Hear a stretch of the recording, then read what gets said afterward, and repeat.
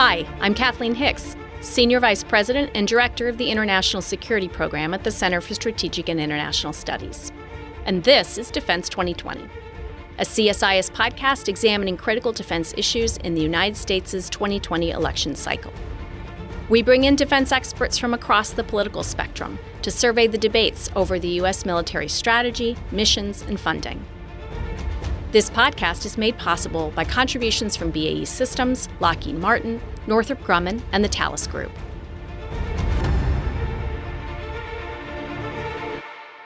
In this episode of Defense 2020, I'll be speaking with three experts about civil-military relations. My colleague, Alice Hunt-Friend, Senior Fellow in the International Security Program at CSIS and a visiting research professor at the U.S. Army War College's Strategic Studies Institute, also a former civilian Pentagon official.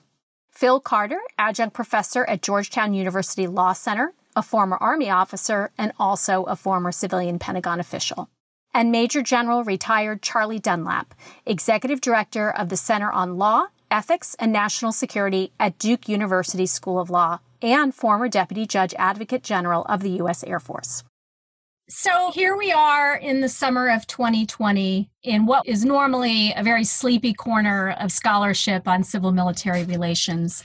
And in the last month, civil-military relations has exploded onto the national stage as a set of issues, provoked most clearly by the protests that came after the killing of George Floyd and the government's response to that. But even before that, with COVID and the questions around the appropriate role for Department of Defense assets and personnel in assisting in the homeland, these issues have really come, I think, forward for Americans in a way that every one of my guests today loves, holds dear, and works on routinely, but maybe is less familiar outside of the current context. So what we're going to do today is really focus on what we've seen happen over the last month and try to put some context around that in terms of civil-military relations. And then we're going to have an episode that follows on where we go from here. So let me just start. Maybe we'll start with Phil. What, from your perspective, have been the big issues that have come forward in this past month? And what should people take away who don't spend their days focused on civil-military relations? Thanks, Kath, and it's a great question. The fundamental question I think we're faced now is what we want our military to do when insecurity or turmoil happens at home instead of overseas. And what specific parts of our military do we want doing what in those situations? There is a long history going back to the time of George Washington of the military putting down things like the Shays Rebellion or the Whiskey Rebellion. But in recent times, this has really been the exception and not the rule. The military provides myriad support functions for law enforcement, but it doesn't actually engage in law enforcement, let alone use force against protesters or other persons in our streets. But that's exactly what we've seen in the past few weeks. And so I think it's a very jarring moment that's given us all reason to question what we really want our military doing here at home. Charlie, do you see the issues the same way? Well, not quite. A couple things. One, I think that we have seen a lot of military support for civilian authorities since the pandemic began. I think it's not particularly a good idea to transmit every national ill into a national security issue involving the military. But in this instance, the National Guard has done a lot of things, National Guard in particular, but also the active duty forces as a support. Now, what Phil's talking about is the use of the military for civil disorders. I actually think that the active duty military, of course, has not been used for that purpose. There was a threatened use, but they weren't actually used for it. Way back in the beginning, I wrote something urging don't militarize the pandemic. Of course, it was in a way, and we spent hundreds of millions of dollars on sending ships to LA, the hospital ships, and to New York, and building field hospitals and so forth that were never used. But I think that is really not a civil-military relations issue. It's a broader issue of how do you prepare and how do you respond to different kinds of disasters. Alice, why don't you give us your thoughts on what the last month has really brought forward for you as someone like your colleagues here who studies civil-military relations all the time? One of the things that jumped out to me, especially upon further reflection, that didn't get as much attention in the press is the fact that in our system, civilian control of the military is actually divided between the executive and the legislative branches. And there was a lot of attention about how President Trump talked about the use of the military essentially as a means of suppressing some of the protests that we saw. And then a lot of discussion about Chairman Milley's response and Secretary Esper's response. But there was a lot less attention on what the Congress's role was and should have been. And one of the pieces of it that disturbed me the most was when the Department of Defense signaled that it wasn't going to appear before the House Armed Services Committee after being requested to testify, after the Secretary and the Chairman were asked to testify before the HASC about the events in Lafayette Square and the broader question about the use of the military for domestic law enforcement purposes. And I actually was much more chilled by that exchange, even than what we saw in Lafayette Square, because if the Congress's oversight role and responsibility is simply refused by a part of the executive branch, we have a much more fundamental challenge to governance that involves DOD, but actually has broader implications across the governance enterprise. So let's follow that Lafayette Square incident. Here you had the photo op to some in front of the church across Lafayette Park from the White House. You had the Secretary of Defense, a civilian official, politically appointed, confirmed by the Senate, appearing in that picture. You had the chairman of the Joint Chiefs of Staff, senior military advisor to that secretary and to the president on the walk across Lafayette Park, but not in the photo op and in a uniform that some were concerned gave the view that it was a wartime uniform, or BDUs for those who follow those issues. And then, of course, the walk across Lafayette Park was not a stroll through the park. It was, in fact, an enforcement action that moved people who were protesting out of the way to engage in this. Okay, so that's sort of the context. But Alice, let's kind of start with you. You had in that both a chairman and a secretary. They took different actions. They have different responsibilities and ethos.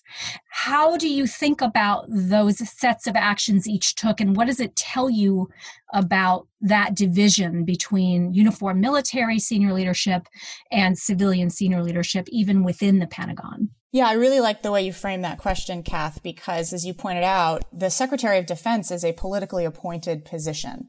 So he is actually in the mix of politics, and it is his responsibility to engage in domestic politics, to be part of the administration, to be part of a party on behalf of the department. And it is the chairman's role to represent and advise or provide the military advice to the president and the Secretary of Defense. And in our system, the military is nonpartisan as a profession. So there is a real distinction there in the politicized aspects of the Secretary of Defense role and the role of the chairman of the Joint Chiefs of Staff. Secretary Esper, later in his comments where he was walking back his walk in Lafayette Park, again said, which he said before, that he personally tries to keep the entire Department of Defense out of politics and that he himself tries to be apolitical, and so that he should not have been political. And I actually think that's wrong. I think that it is the job of the Secretary of Defense to engage in politics precisely so that the department and the military don't have to. The chairman, however, is an entirely different position. So for the chairman to have reflected on that walk across the square, which is politically symbolic and appears to support what the president is doing and any partisan agenda that the president has, that's extremely problematic for the professional position of the United States military. So I think it's very important to make that distinction between those two roles. So let's ask Charlie and Phil, starting with Charlie. Is your sense that the two officials we're talking about, in this case, Esper and Milley, both of who came out later to apologize in different ways and separately for their role in that incident, do you think they have handled the situation well, and either in the specific during that period or with their apologies?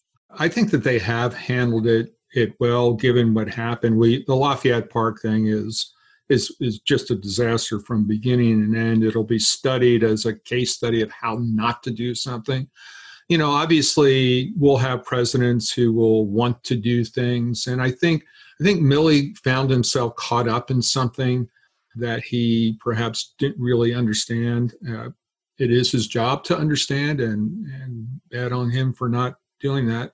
But I think he recognized that there was, with the benefit of hindsight, that there was a distinct political aspect to that, and that he needed to set that out. I do think that Milley did himself a favor by, at least in his National War College presentation, that he regretted doing it. I do think it's very hard, and we'll see more of this as the election season comes up, because what is really a political thing and what is really a legitimate, activity of an elected official with respect to the military. Unfortunately, President Trump seems to politicize everything in a partisan way. And he's not the only one that's done that. Other presidents, every president probably has done that.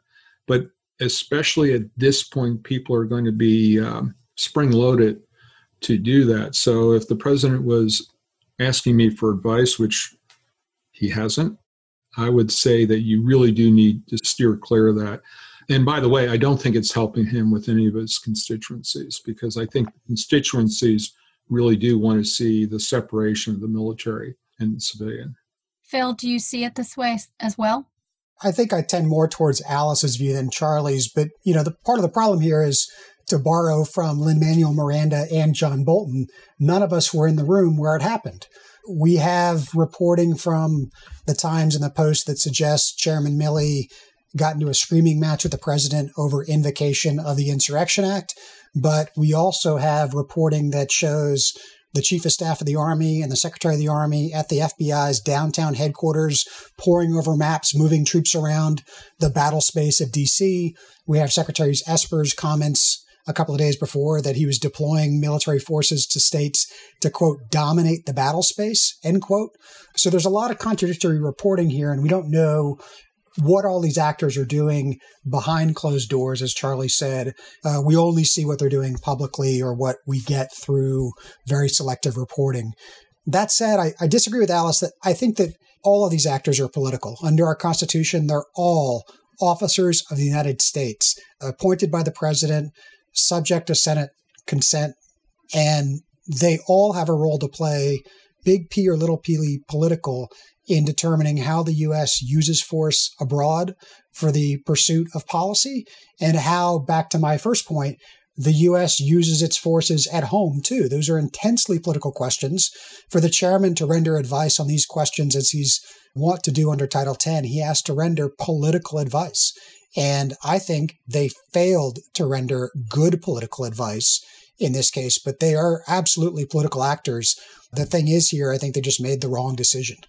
Yeah, interesting. I mean, I think the other piece that comes out, you just talked a little bit about it, Phil, which is this deployment of the National Guard in state capacity. But in the case of the District of Columbia, that state capacity doesn't have the same structure over it, the same political structure. So to be clear, the federal government has a unique role in ordering the National Guard within D.C. And we saw that play out. Particularly concerning was the use of a helicopter in state National Guard capacity, flying the Red Cross insignia on it, using tactics seen in foreign lands. That can get conflated, probably in many Americans' minds, with this idea that Charlie's already talked about, the way in which the Guard in its state capacity is frequently used. So can you talk a little bit about that piece of it? Yeah, so here's the thing. I think we've been doing so much defense support to civil authorities and been sharing so much equipment and training and uniforms back and forth that when the public sees someone coming down the street in camouflage, they don't know whether it's a Customs and Border Patrol tactical element or an element of the National Guard or an element of the 82nd Airborne Division, all of whom were within a 10-mile radius of the Capitol when the Lafayette Square protests happened. And so, it's ironic, 15 years ago, folks like Charlie and I were arguing over the Geneva Convention's requirements to wear a uniform and carry a sign openly as a mark that you are a combatant, because those things were important for purposes of determining who was a detainee and a lawful combatant. And now we find ourselves the victims of the same confusion because we have so many forces deployed using military and paramilitary tactics and equipment and organizations and so forth that I don't think the public knows what they're seeing on the streets anymore. And that has contributed further to an erosion of norms and a slippery slope towards an increasing use of force against our own people at home that's neither effective nor, I think, consistent with our Constitution.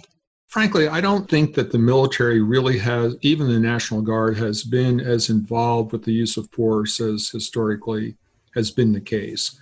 I do think, though, that there are lots of technical legal questions. The Red Cross on the helicopter is fascinating. One reason the Air Force took Red Crosses off of all of its planes is because it's almost impossible to use a plane for anything other than medical if it has a Red Cross on it, even in peacetime. But I think what we're seeing here is the need for a little bit of a historical perspective, but that should inform what the National Guard prepares itself to do. And I think that there is a real problem when they're not fully trained. I was really astonished to read some of the stuff I read about the DC National Guard, how ill-trained they were for that. You would think of all places in the United States, they would be fully prepared to operate in civil disorders. Now, I will say, when you look historically as to what the troops have done, I think of the desegregating schools in 1957. You had paratroopers who were using bayonets, and they actually stabbed one person with a bayonet to desegregate the schools, and they whacked another guy over the head. But it was the presence and the potential for force that was used. But we're in the 21st century, and expectations are different. That's why I think there needs to be a complete rethink of how you, not just for the National Guard, but for the police as well. And I'd also point out, one of the things I read in the Post was some of the National Guard were being taunted by their family members, taunted or yelled at. We always think of the Guard as the ideal force for, in their state status, for law enforcement. But I think that can work two ways. If you're going to have to use force or the threat of force to control civil disorder, maybe it's better to bring in troops that they're not going to see their brother or cousin, as the one that they have to deal with. So I think there's a lot of rethinking has to be done about. Now, let's not forget, 58% of the American people wanted the military to be used to back up the police. So in terms of impacting the public's view of the military, although I totally agree with Phil, I don't think the average person distinguishes between National Guard and federalized status, state status, or state defense forces or active duty.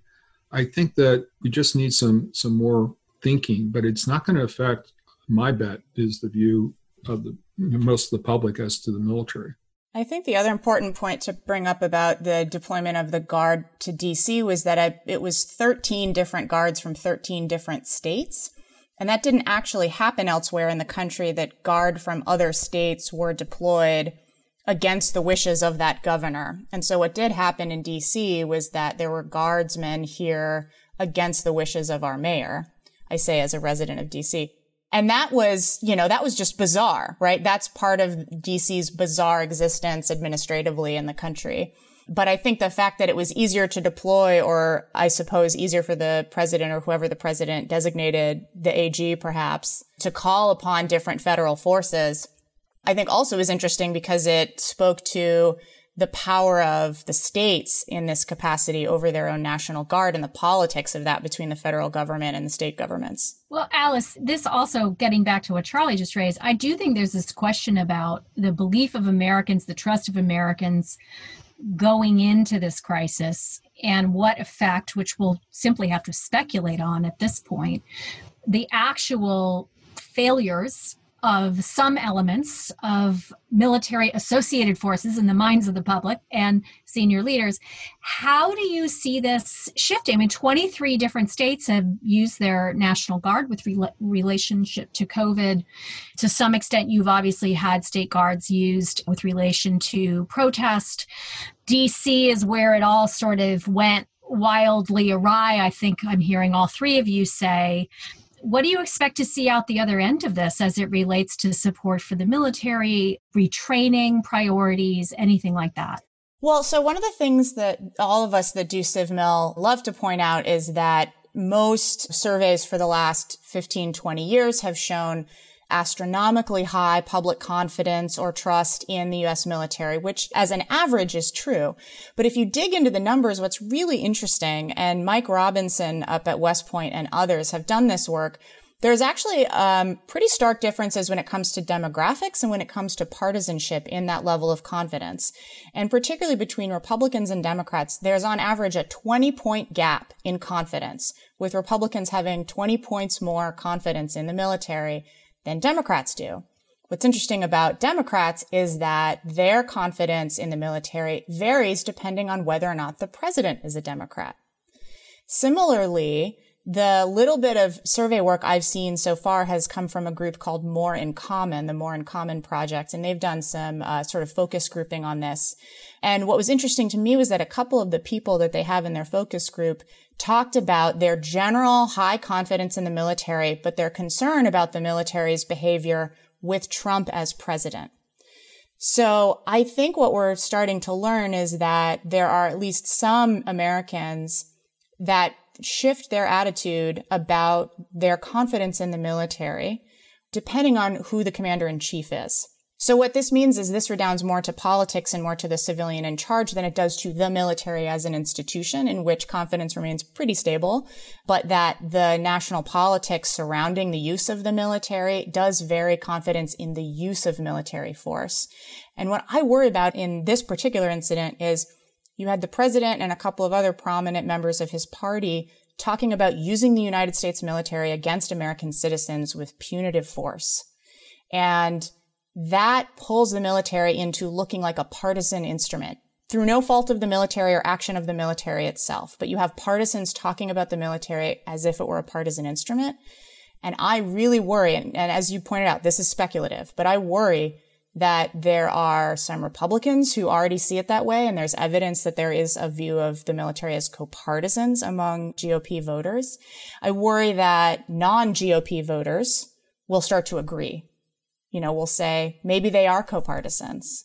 So I think this kind of gets us right to an issue on the retired generals and admirals who have spoken since the incident in Lafayette Square that have come out and written or spoken about their concerns. And this preceded the apologies we've mentioned. So I'm guessing there's some relationship in here. And there's a long history, as you pointed out, of retired general officers both engaging in what is seen by some to be politics, and in some cases is clearly politics. And there's also a lot of controversy over what is appropriate for them to do or not to do. So where do you fall, both in the specific of this case and then how that reflects how you think about it more generally? Well, personally, if you ever see me endorsing a political candidate, please come down and whack me on my head completely. But I think Phil makes and Alice have indicated almost everything is political. So the idea that a retired officer can speak out on anything and it have no political dimension is probably not possible. That's different than what we saw in the last month. This was a hyper-personal attack on the president. It wasn't objectively sitting back and saying, hey, I don't think the conditions for the Insurrection Act have been met. It's rather, it went further than that, all of which is going to be weaponized, and it has already been weaponized in the upcoming campaign, although Mr. Biden doesn't seem to know the different statuses of those officers. I think that this will really open the door. I think the whole idea of retired officers not participating in partisan activities and not speaking out, I think that norm is dying. And, you know, we're seeing it in one way now, but I think as we look towards the future, it's going to go another way. I think there's a valid place for retired officers to speak out about issues, but I think that's different than what we've seen recently when you're talking about personal attacks. For the future, I think what would be useful is if the public holds the retired generals to the same standards they would hold a politician.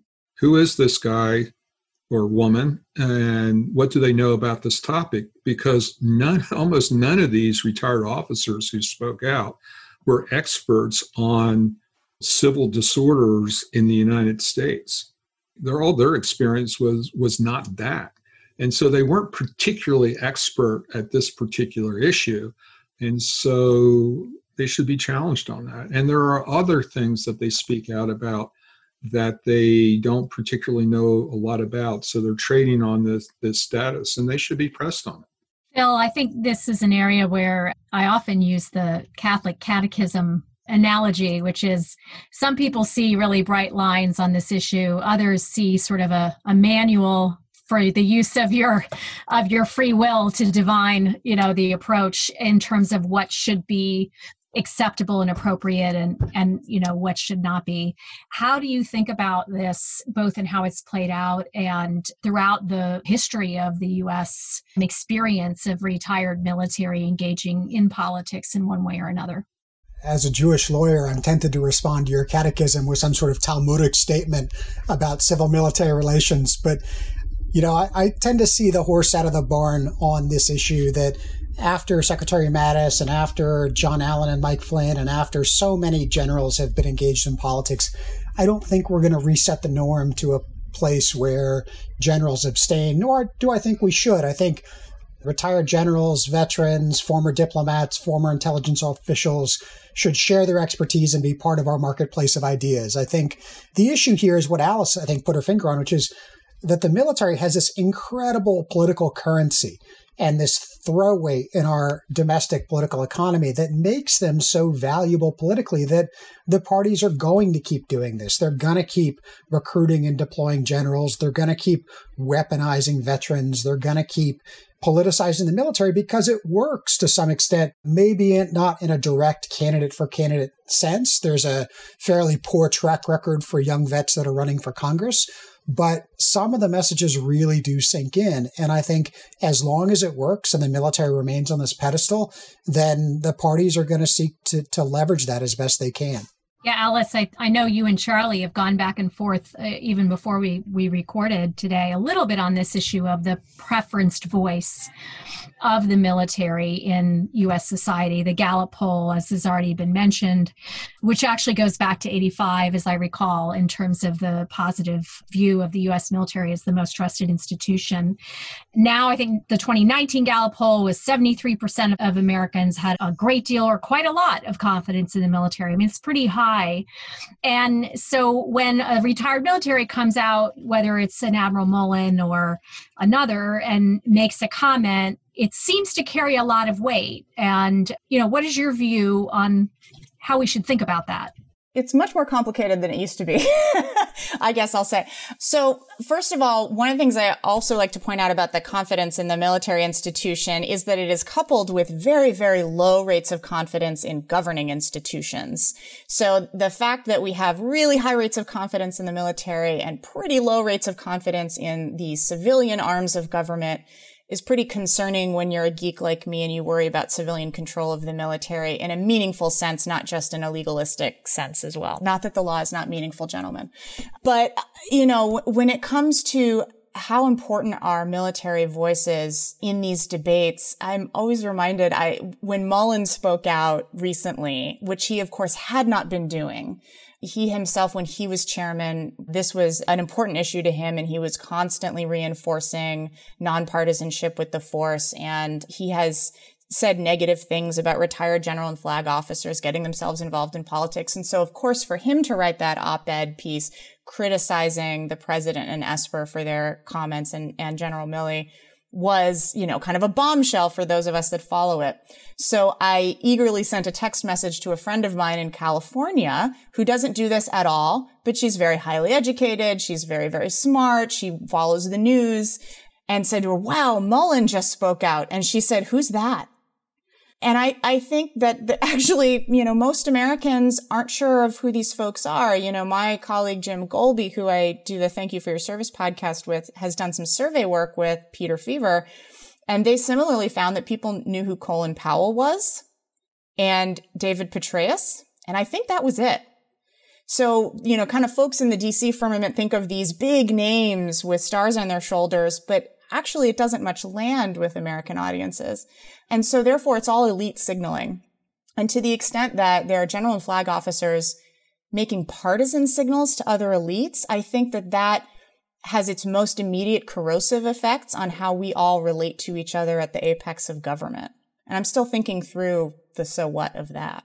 Well, let me close this, and I'll start with Charlie, close this segment on kind of a more hopeful, you can glass half full, glass half empty, I suppose, but you did see in the last month also some profiles in courage from senior uniform officers on issues relating to racism in the armed services and racism in society. And maybe starting with Charlie, I would just love to get your thoughts on the role of these senior leaders inside the military in setting norms when it comes to major social issues that are happening outside of the military but that affect it. And then do you think that has a follow-on, a knock-on effect in society more broadly? Well, I agree with you, Kath. I think that they did absolutely the right thing.